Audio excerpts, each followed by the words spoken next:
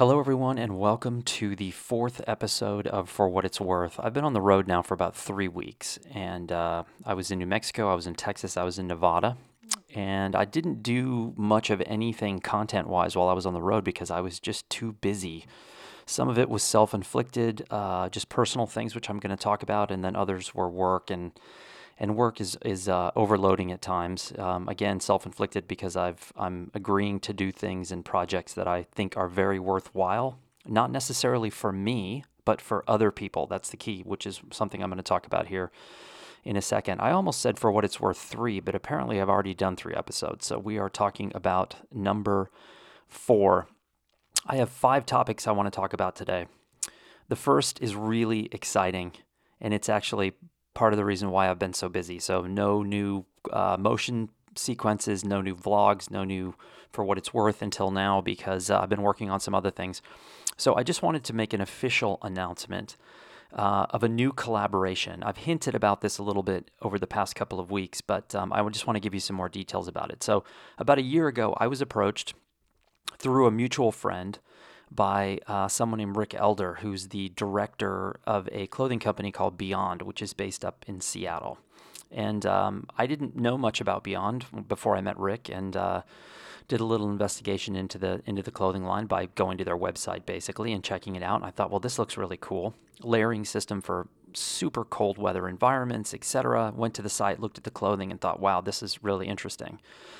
But most of the time over the last 10 years or so, when I talk about collaborations, I'm the one who's getting the ball rolling. I find someone else I like, I go to them, I pitch them on it, I say, look, you may know me, you may not know me, I love your work, I want to do this collaboration, what do you think? So it's rare when someone comes to me and says, hey, and pitches me on something, which is exactly what Rick did. He said, hey, you and me, meaning Blurb and Beyond, we should do a co-branded biannual zine. And if for those of you who don't know, a zine is what I'll call an informal sort of underground magazine. The zine environment is exploding in the last 5 years, but that's another story. And Rick said, hey, you and I should do this co-branded zine twice a year, and we should just print the stories that we think are interesting and important. That's it. That's the only stipulation. We're not trying to make money. We're not trying to sell this thing, and we're not selling advertising, none of that. We're just doing a co-branded zine that basically at its core is about promoting understanding through art and dialogue. That's the goal. That's the entire mission. Now, when he said this to me, I did exactly one thing, nothing. I waited to see what would happen because I figured if he was serious, he would come back to me. And if he wasn't serious, I would never hear about it again.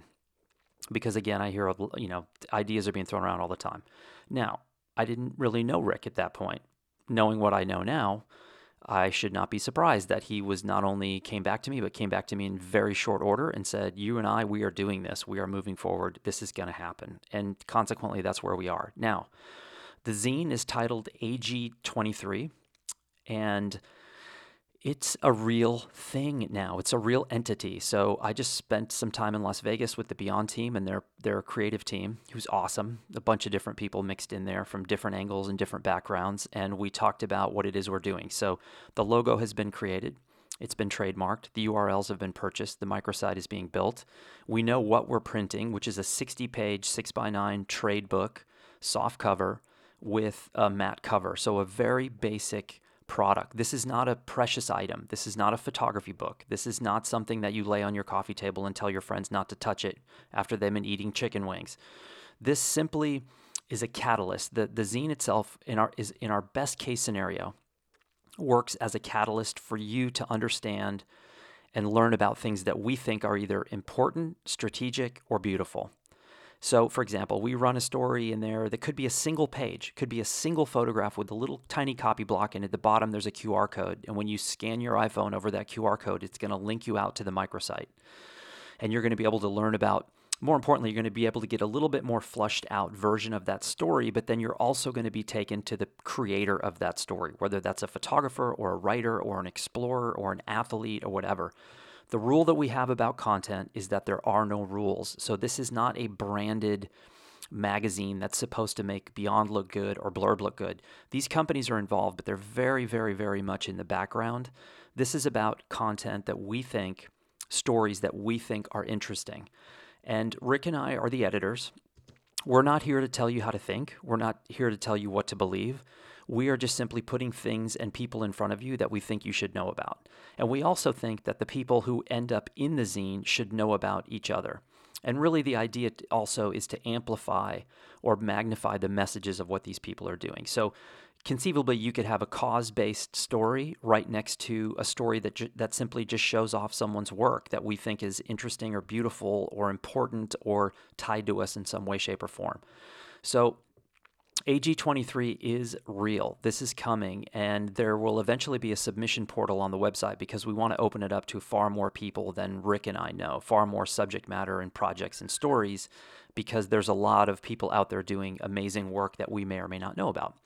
So in essence, that's the first part of For What It's Worth today. Is I just wanted to show you this. I'm going to include some photographs on this blog post that are going to show you what some of the AG23 stuff looked like at the event that just happened in Las Vegas where I was hanging out with the Beyond team.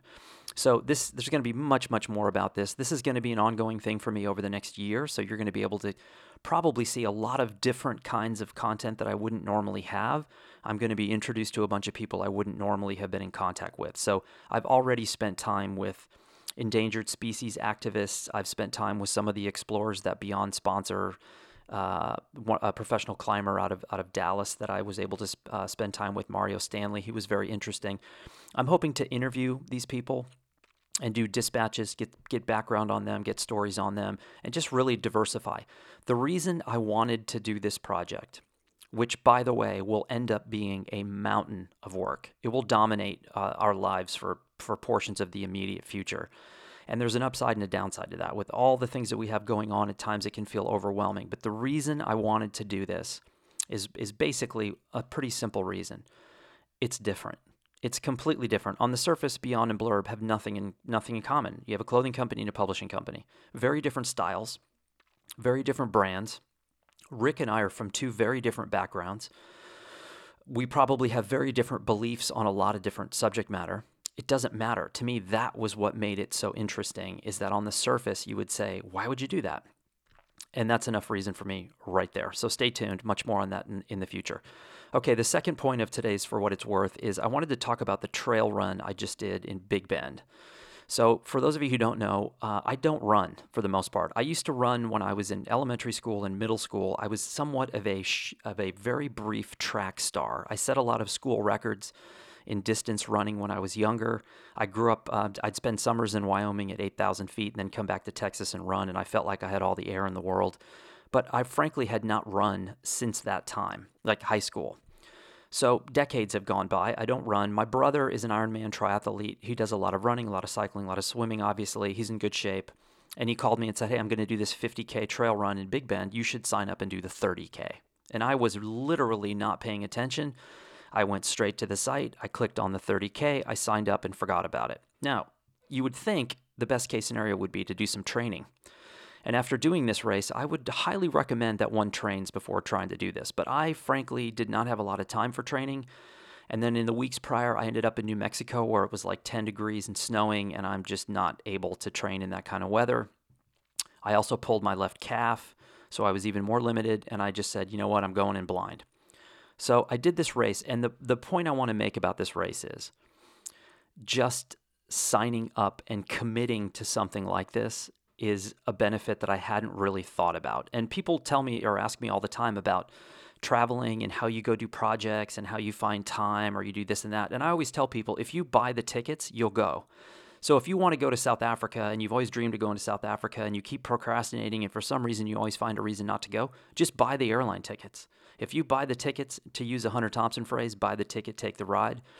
If you buy those tickets, you will go. And so signing up for this race forced me to confront some demons that I was not really prepared to confront. Number one, not being in shape. Number two, not training. Number three, not really. I've never done 19 miles ever in my lifetime. And I had just turned 50. So I thought, this might go well, or I might die out there. So I didn't really think about it until it was sunrise, standing in a 32-degree parking lot at the edge of Big Bend State Park thinking, oh my God, I actually have to do this. Now, the funny part is, if you lined up all the participants in the 30K, and you put them like a police backdrop and you said, who do you think would do well? You might have picked me out of that lineup. I look fairly like I'm in shape. I kind of was dressed the part, I guess you could say, but I got smoked. And I finished, I would say, in the top half of the bottom third. I got passed by people that I could not believe were passing me. There were people that I would say were 30 pounds overweight. There was one guy who looked like he'd had a hip replacement 2 days before. He was kind of walking in this weird shuffle. And when the race started and we all took off, we were all running, and people were kind of, in my opinion, they were kind of flying. And I was kind of clinging towards the rear of the pack, and I was looking at these people, and I thought, oh, I'm going to pick you off one at a time. I'm going to just like white shark you this whole time. I'm going to be slowly out there gaining on you, gaining on you. You could cue the music for Jaws. I didn't pass any of these people. I never saw them again. I got passed by people who were doing the 50K, and I even got passed by two guys who were doing the 50-mile run. Just think about that for a second. Before I could finish 30K, two guys who were doing the 50-mile race passed me, both of whom were running so fast that my first thought was, I don't think I could run that fast on flat ground for any length of time. They were literally bombing this course at full speed for 50 miles. Anyway, impressive.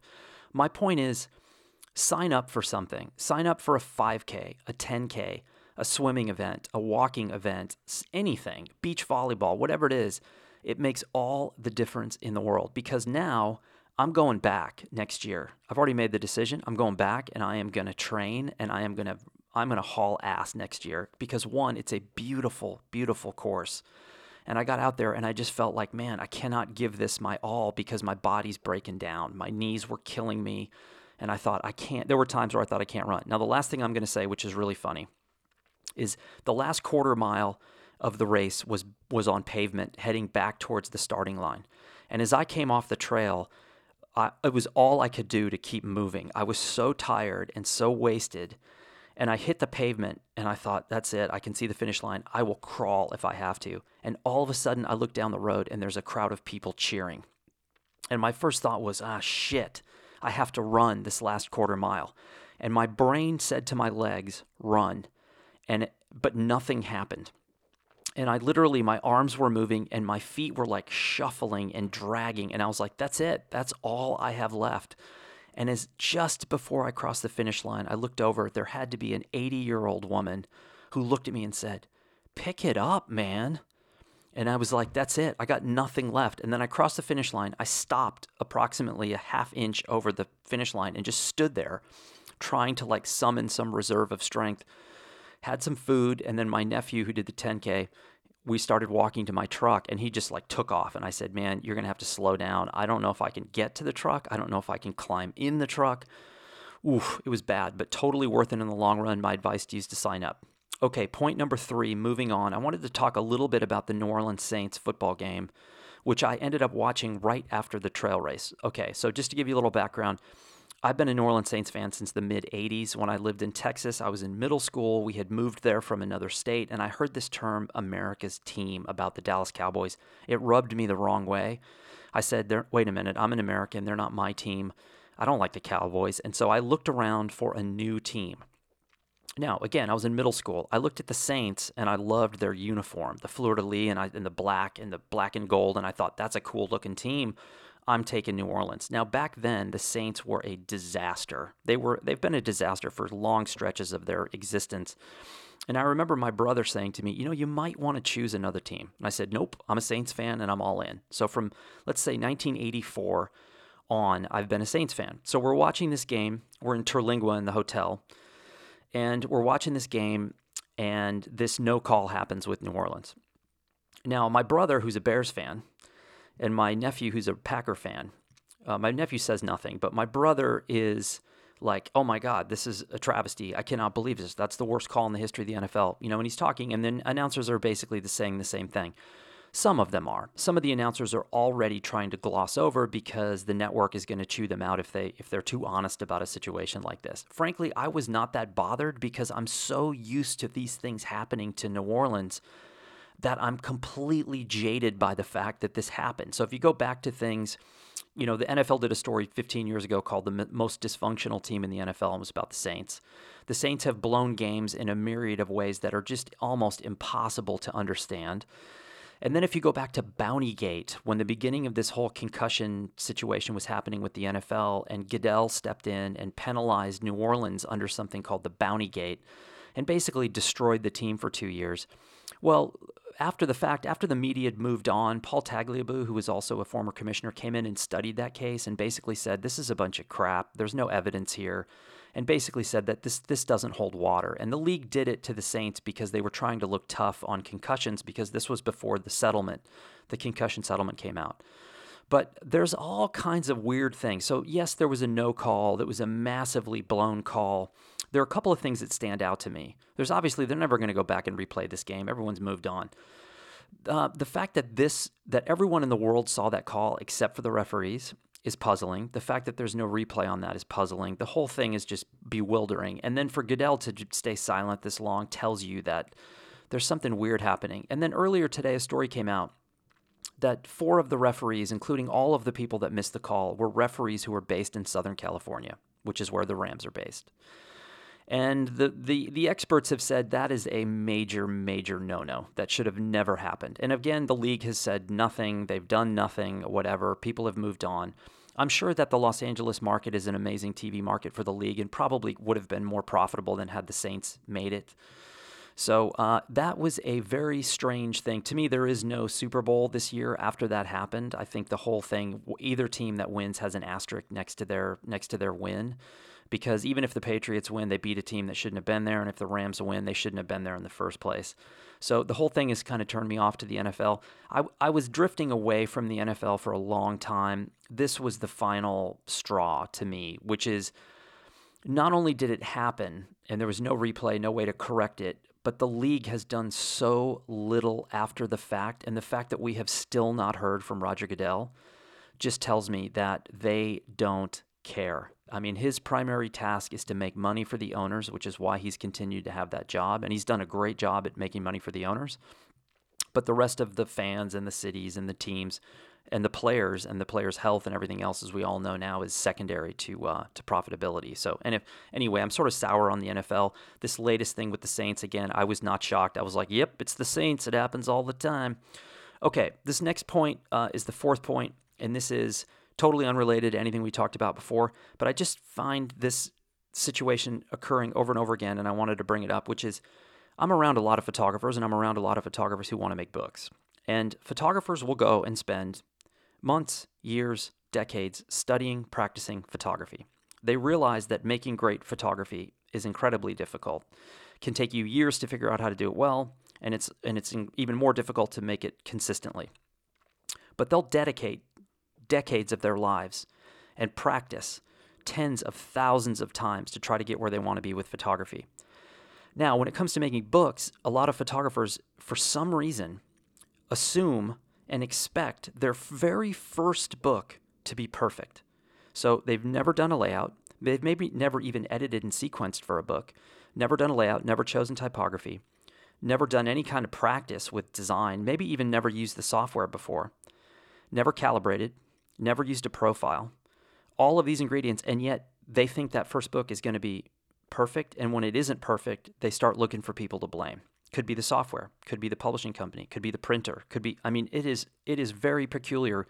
This happens all the time where people have said, I've spent 30 years as a photographer, but I've never made a book, but this should have been perfect. Well, it doesn't work that way. Bookmaking is just like photography. You've got to practice. If I go back to the very beginning of bookmaking and I look at the software I was using, I look at my design skills, my knowledge of typography, using profiles, calibrating, everything has changed 1,000 times. Just like photography, the software I'm using now is not the same. The knowledge level is not the same. If you have not made a book before, do yourself a favor. Do not expect perfection because you'll never be happy. It's never going to happen. Just enjoy the process and realize that your bookmaking requires just as much knowledge as your photography does. And really, the two of them working in sync is a beautiful thing. I think it was Jerry Badger who said photography is a story best told in book form, and I think that that's absolutely 100% true. That's a brilliant statement. But man, does it take practice. Just typography alone, just editing and designing a cover, typography, what size, what style, what density, what images do you use, at what size, what placement, dealing with the gutter, borders, using a grid, all of these different things that take skill. So for whatever reason, there's a reluctance to think about it this way, but my job is to remind you that that is the reality. So keep that in mind. Okay, the last point of today's episode I think is really important, and there's been some events in my life in the past couple of days that are directly impacted or related to this. Someone asked me, I think it was Thorsten, asked me, and I might be pronouncing your name wrong.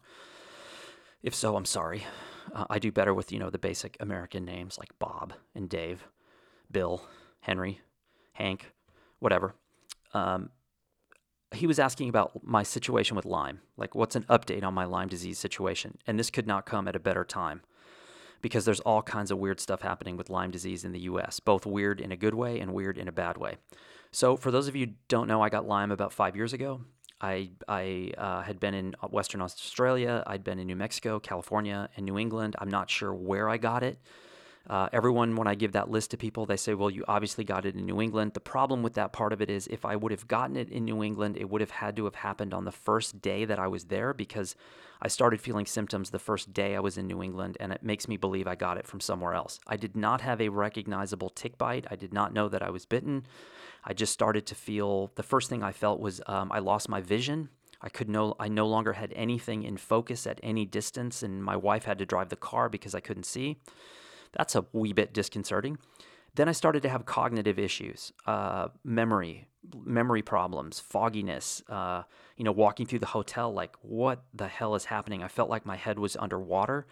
And then within a couple of days, just an unbelievable level of fatigue, something that I cannot describe accurately. It's something you kind of have to be in the middle of, where I suddenly went from a normal life to sleeping 20 hours a day and still not feeling refreshed, and I just could not figure out what was happening. I went through 3 months of misdiagnoses from multiple doctors. I was lied to, I was threatened, I was forced to leave offices, and that's when I began to realize that I was in the middle of something that was far greater than me. I realized that I had a disease that was not popular with the pharmaceutical industry, it was not popular with the insurance industries, and that the doctors I was seeing were directly tied to these two organizations. They were being controlled, and I had a disease that they did not want to deal with. So now, fast forwarding to this time, I'm one of the lucky ones. I've come out the other side of Lyme. A lot of people don't get that opportunity. They never completely get over it. I don't think I'll ever be completely over it, but I'm much better than I was. I have not committed suicide, and I'm not using that as a joke. There's the suicide rates in Lyme patients are pretty high. But the update, a few months ago, I featured a book on this site called Lab 257, which was about Plum Island, New York, and the weaponization of ticks by the U.S. military after World War II with the help of Nazi biological weapons doctors that the State Department had brought back to the U.S., something called Operation Paperclip. Now, when I first got Lyme, someone sent me an email that was 25 pages long. It was a kid in Northern California who I didn't know, and he said, you might want to read this. Well, I read the first page, and I said, there's no possible way this went down. This is a conspiracy theory, and I deleted it. Then I found Lab 257. Then I found out about Operation Paperclip. There's a new book coming out. I don't remember the author's name. It's called Bitten, which is also detailing the connection between Lyme disease and biological weapons. When you dive into this story, it is remarkable what went down. And the reason why these things, this is just my opinion, the reason why these things are able to happen is that Americans, for the most part, in many cases, still live under the ideals of the America of the 1950s, that we think, post-war, we're the good guys, we do the right thing, we aren't corrupt, we aren't, these kind of things wouldn't be happening. Even when I got Lyme disease and I was misdiagnosed and I was thrown out of different medical facilities, I had close friends say, that would never happen. Oh, you have to be making that up. Oh, you have to be exaggerating. That would never happen. And that is so disheartening as a Lyme patient when the people closest to you are like, we just don't believe that would happen. Because then the question is always, why? Why would they misdiagnose you with five diseases in a 10-minute window? All things they tested you for, all things which you tested negative for. Why would they tell you you have those? And then when you say, I think I have Lyme disease, and they throw you out of the facility, why would that happen? And there's a lot of reasons. The insurance I mentioned before, the pharmaceutical angle I mentioned before, and then the biological weapons angle that I'm always hesitant to mention, because I don't want to immediately turn people off by saying, oh, this guy's a conspiracy theorist. But there is a lot of data out there. Lyme has spread since I got it. So even in the last 5 years, the winters are not killing off the ticks like they did. Lyme is now in all 50 states, and it's in many, many, many countries around the world. There are also a myriad of co-infections that you can get when you get a tick bite. Ticks carry up to 50 different vector-borne diseases, and Lyme is a bacteria, not a virus, for those of you wondering. There's no cure, so that's, hypothetically, I have Lyme bacteria in my body for the rest of my life. It has more DNA than any bacteria they've found. It's incredibly resilient. It's incredibly hard to get rid of. And the tricky part about it is that your Lyme experience is as unique as your fingerprint. So what strain did you get? What co-infections did you get? How long was it before you were diagnosed?